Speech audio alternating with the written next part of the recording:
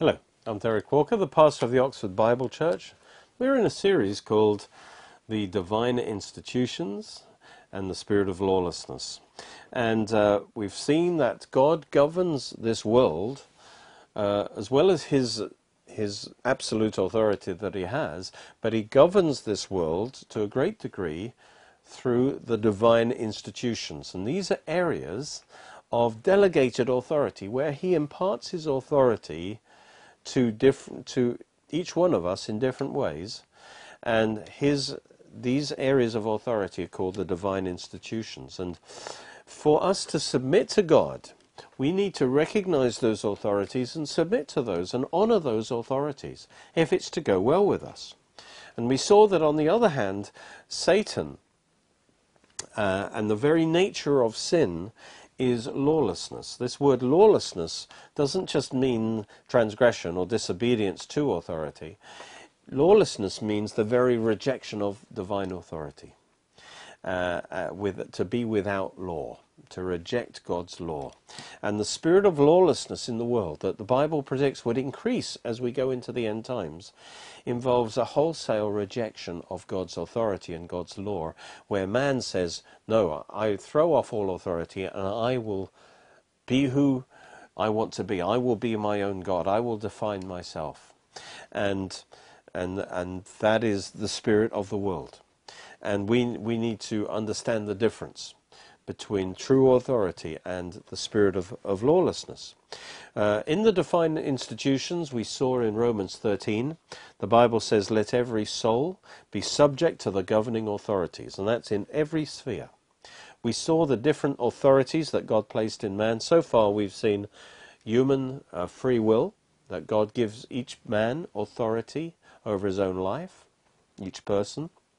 And then in the workplace, God ordained work, and so there's authority in the workplace. Then there's marriage, and there's authority within marriage. And then family, there's authority within family, parents to children. And all these areas of authority were introduced even before the fall. They are, as it were, the ways in which God structured the human race and our social life.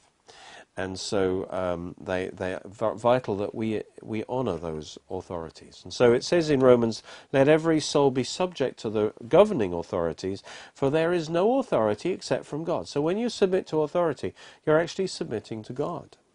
And the authorities that exist are appointed by God. Therefore, whoever resists the authority resists the ordinance of God, resists God. And those who resist will bring judgment on themselves. It won't go well for them. Now, this isn't saying that authorities have to be perfect, because the authorities in the time that Paul wrote were by no means perfect. But yet, we have to see past the person to see the authority that they carry. Now, authority, we've seen, can be abusive. It can overstep its boundaries, and we're not required to obey it when it oversteps its boundaries. We must ultimately submit to God, who is the higher authority. But where the authority is, a valid authority, we are to give honor and submission to that authority. I want to give an illustration of the spirit of lawlessness from a time when the authority failed, in the days of Noah, after the flood. Noah was the authority over his family and the 3 sons. And through his authority, he had saved all their lives through the flood. But nevertheless, we see in the story in Genesis 9 that how the spirit of lawlessness works. The spirit of lawlessness will often use a cloak of righteousness to discredit and destroy the authority. When it gets the chance, it's looking for an opportunity. It's looking for when the authority messes up or seems to be messing up, and then it will use that under a cloak of righteousness to actually attack, undermine, and try to destroy that authority. And that is when often the spirit of lawlessness in a person, the rebellion in a person's heart, is manifested when the authority fails. We see that with Noah and Ham and Canaan. In Genesis 9, it says, Noah began to be a farmer, he planted a vineyard, and he drank of the wine, and he was drunk, and he became uncovered in his tent. And he probably wasn't a pretty sight. I mean, he was over 600 years old at this point. He's naked in his tent, he's drunk. And so here is a case where Noah, yes, he sinned, but it was a sin of foolishness more than anything. And there's no particular condemnation for his sin in this chapter, because the chapter is pointing out a far greater sin, which was the sin of rebellion with Ham. And so notice how the different brothers respond to Noah's sin when the authority sins. Ham, the father of Canaan, and we'll see the real culprit here is Canaan, but Ham plays a role too. He saw the nakedness of his father, and he told his two brothers outside. Now, the purpose of him telling them is to expose the authority, to mock the authority. Because you see, and you've got to realize that all these three sons were believers. I mean, they were saved in the flood. They were on the ark. They were believers. But even so, Ham allowed, as a believer even, some lawlessness in his heart. Inwardly, he resented his father's authority, that the father called the shots. And so he used Noah's failure to expose his sin, to kind of ridicule it, thinking that his two brothers would join in the mockery, and Noah would no longer have the same status that he had before. And it's interesting that these two sons did not have the same spirit. It says that the Shem and Japheth took a garment, laid it on both their shoulders, and went backward and covered the nakedness of their fathers, and their faces were turned away, and they did not see their father's nakedness. So they were honoring Noah's authority, even though they knew he messed up. They had a spirit of honor, and that showed that they had the right relationship to his authority, despite his sin. And it's interesting, it says that when Noah woke up from his wine, the Spirit of God came on him. So yes, he messed up, but God was still with him, and God was supporting his authority. And God actually then released power through Noah's authority, because Noah prophesied. And he gave a prophecy actually against Canaan, which is interesting, not against Ham, but against Canaan. Canaan was Ham's son. Now, how come? Surely this was Ham's sin. Well, it would seem, putting the clues together, that Ham was actually repentant. I think when his brothers moved in a spirit of honor, then Ham suddenly, his sin was exposed to him, and Ham was repentant. He was shamed by the example of his brothers. And because he was repentant, he did not come under that curse. But sadly, because Ham had allowed that rebellion in his heart, it had infected one of his sons, Canaan. And this Canaan did not repent. In fact, from Canaan came the Canaanites. And the Canaanites were the main source of evil in the ancient world. So much so that God had to judge them. Of course, we know about Sodom and Gomorrah, but also when their sin came to its fullness, the invasion of the Promised Land by Israel was actually they were an instrument of judgment, because their sin had got so terrible. They sacrificed their children. They had all kinds of terrible things. And so because Canaan did not repent, now Noah actually sees in the Spirit, and then he announces this judgment against Canaan. He says, "Cursed be Canaan, the servant of servants shall he be to his brethren." And he said, "Blessed be the Lord, the God of Shem, and may Canaan be his servant. May God enlarge Japheth, and may he dwell in the tents of Shem. May Canaan be his servant." And so those who are lawless, again, come under judgment. But this is a warning, even to believers. If you allow that lawlessness in your heart, that bad attitude in your heart, there's a great danger that you, even if you then repent, that you will have passed it on to your children. And so that's how lawlessness often works. It waits for the opportunity for the authority to sin. And yes, it's right then to hold the authority accountable. It needs to be dealt with. But then this spirit of lawlessness comes along and says, right, this is the basis to mock the authority, to overthrow the authority, to burn down the whole authority structure.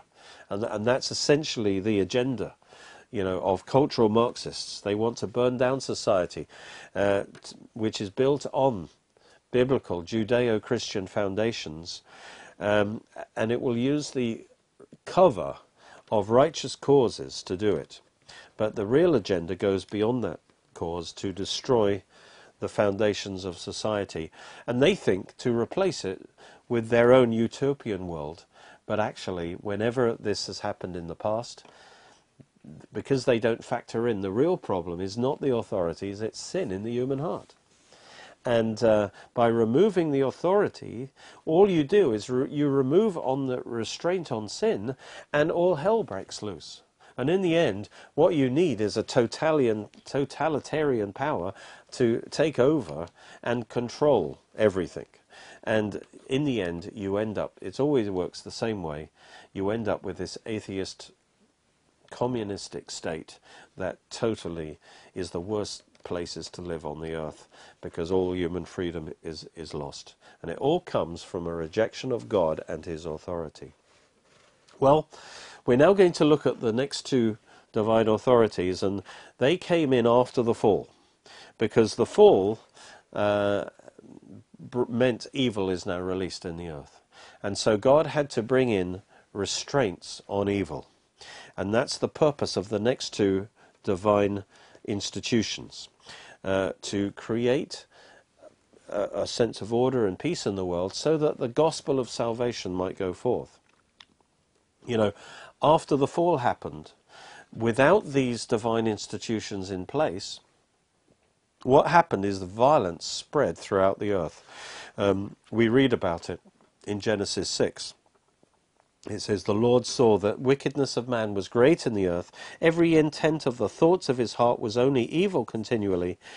The earth was corrupt before God, and the earth was filled with violence. So God looked on the earth, and indeed it was corrupt, for all flesh had corrupted their way on the earth." So when sin broke out, there was no authorities in the land, like government, and so everyone did what they wanted to do, and soon enough terrible evil spread throughout the whole earth until there was only one righteous authority left, which was Noah and his family. There's only one godly family left. That's how much evil spread. The whole earth was corrupted with evil and lawlessness and violence. And so this shows the need for the divine institutions that God brought in after the flood. And so after the flood, through the covenant that God made with Noah, God instituted the next divine institution, which is human government, law and order, justice. In fact, that's the main purpose of government, actually. Well, there are two main purposes of government, which are the next two divine institutions. The first one is law and order, bringing in justice, dealing with criminal behavior. And God gave man, through this covenant, the responsibility to exercise authority, to restrain evil in society, to exercise judgment on evil. See, before that, for instance, when Cain killed Abel, there was no authority in place to deal with Cain. He was allowed to be free, although God kind of banished him. But now capital punishment was introduced as the ultimate symbol of the authority of the state, the power to punish by the sword, as it were. And so by giving them the top punishment, that meant that for lesser crimes, the capital punishment was for premeditated murder, but for lesser crimes there would be lesser punishments. But God here was actually granting human beings, in the form of the state, the government, the authority to investigate and to punish crime. And we see this in Genesis 9, verse 5. He says, "Surely for your lifeblood I will demand a reckoning. From the hand of every beast, and from the hand of man I will require it. From the hand of every man's brother I will require the life of man. Whoever sheds man's blood, by man his blood shall be shed. For in the image of God he made man. And what he is saying is, if somebody premeditates and kills and murders a man, then he should suffer the loss of his life as a result. So this is also giving the principle of justice, a life for a life. Or in other words, an eye for an eye. So if it's a lesser crime, the punishment should fit the crime. But God's putting it in the hands of human government to deal with these kind of crimes. And that is the primary purpose of government, to institute law and order, to restrain evil, so that evil does not just spread. It is rendered accountable. And so we see this in Romans 13, of course. Let every soul be subject to the governing authorities, for there is no authority except from God, and the authorities that exist are appointed by God. Therefore whoever resists the authority resists the ordinance of God, and those who resist will bring judgment on themselves. For rulers are not a terror to good works, but to evil. They're there to restrain the evil.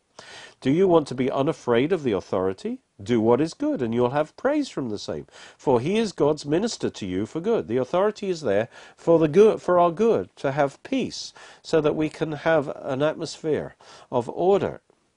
But if you do evil, be afraid, for he does not bear the sword in vain. So he has the right to punish criminal activity, even up to capital punishment. For he is God's minister. He's operating under divine authority. He's an avenger to execute wrath on him who practices evil. Therefore you must be subject, not only because of wrath, not only because, of the consequences of committing a crime, but also for conscience sake, because you should honor authority, because his authority comes from God. Because of this, sorry about this, the next line, you must also pay your taxes. For they are God's ministers, attending continually to this very thing. Render therefore to all their due: taxes, to whom taxes are due; customs, to whom customs are due; fear, to whom fear; honour, to whom honour. And so it's very clear that he says submit to this is the divine institution of human government. It may be unbelievers who are in authority, in the police, the judges and so on, but yet God has given them authority, and we must honour that. Peter says the same: submit yourselves to every ordinance of man for the Lord's sake. In other words, when you're submitting to them, you're submitting to the Lord. If you disrespect them, you're disrespecting the Lord. Whether to the king as supreme, he says, or governors, as to those who are sent by him, for the punishment of evildoers and for the praise of those who do good. So true authorities should reward those who do good, but also punish the evil. For this is the will of God, but by doing good you may put to silence the ignorance of foolish men. As free, yet not using liberty as a cloak for vice, but as bondservants of God. You're submitted to God, and that's why you submit to the authorities. It says, honour all people. That's the first divine institution. Every person has free will. Honour them, honour the authority they have over their own life. Love the brotherhood. That's the seventh divine institution. That's the church. Give a special honour to the brothers and sisters in Christ. Fear God. He's the ultimate source of all authority. Honour the king, he says. And that's the divine authority institution number 5, the government. And so this is very important in your submission to God. Now, of course, if authorities tell you to do something that contradicts the word of God, you must obey the higher authority, which is God. Peter says, when they are told to stop preaching in the name of Jesus, he says we ought to obey God rather than men. In other words, he's saying you're exceeding the bounds of your authority by telling us to do this wrong thing, so we won't obey you. But they still submitted to them as authorities, and they took the punishment of those authorities, and they committed themselves to God. So they still honoured the authorities, but they didn't necessarily obey the authorities if they were telling them to do something wrong. And so we need to understand that there is authorities in the land. The spirit of lawlessness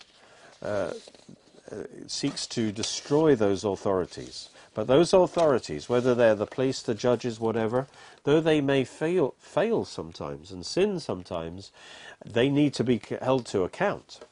But lawlessness tries to actually destroy those authorities, and that is a worse evil. The sixth divine institution is the nation state, or nationalism. And this is also necessary to bring stability and restrain the spread of evil. And in Genesis 10 and 11 is where this is instituted. Particularly Deuteronomy 32:8 talks about God dividing the world into different nations and setting the boundaries of the peoples. Acts 17:26 also talking about God establish the boundaries of the different nations. And this actually happened at the Tower of Babel, because Satan's plan, although there was human government was instituted, Satan's tried to use that, because he tried to bring in a one world government at the Tower of Babel. It says in Genesis 11 that the whole world had one language and one speech, and as they journeyed from the east, they found a plain in the land of Shinar, and they dwelt there. Now remember, God told Noah to spread out and fill the earth.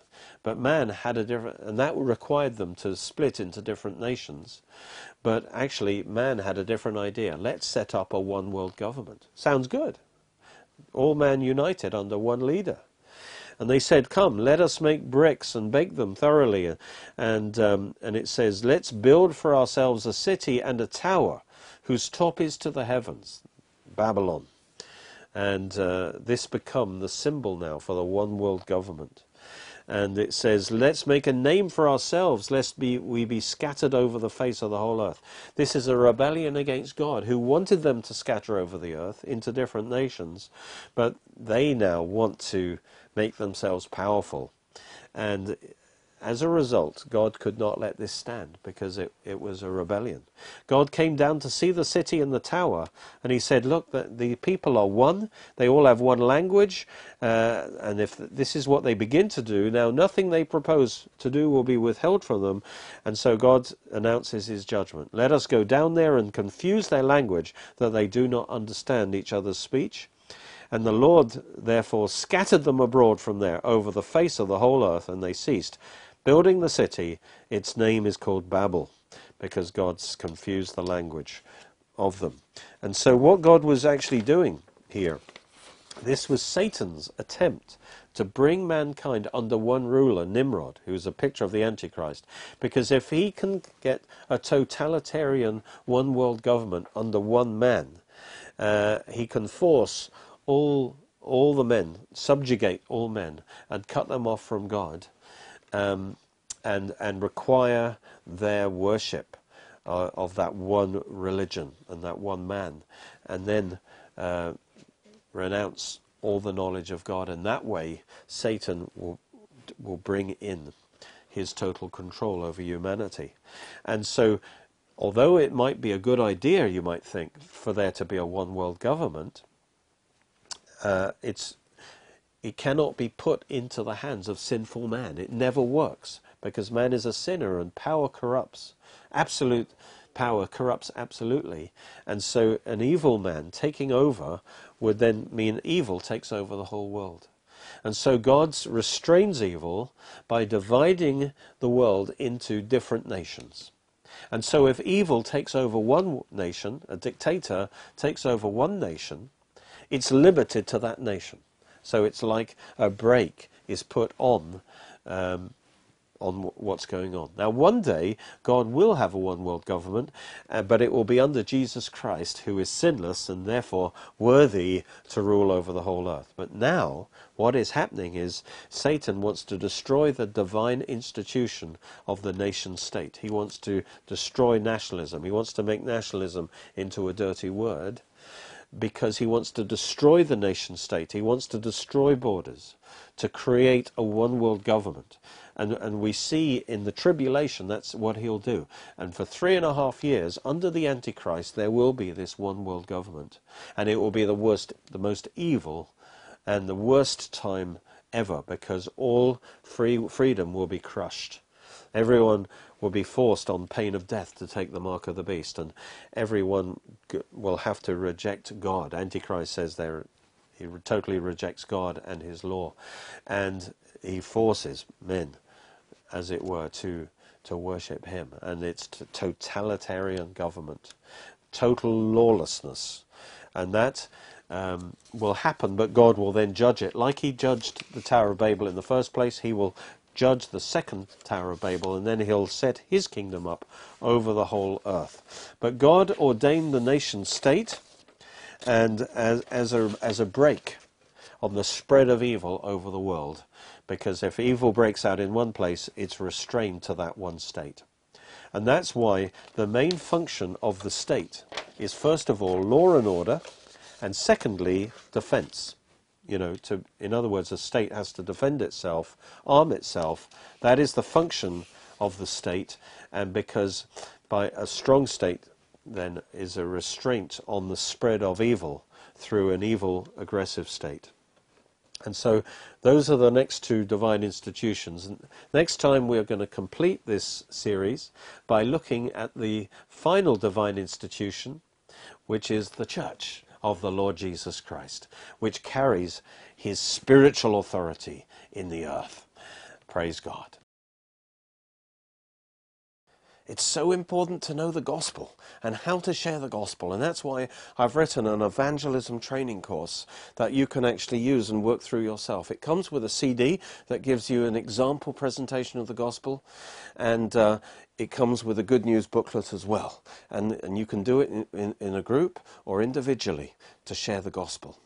And I've also want to present this CD series with 8 CDs on the Lordship of Christ. It's so important that we don't avoid this subject, that Jesus is Lord as well as Saviour.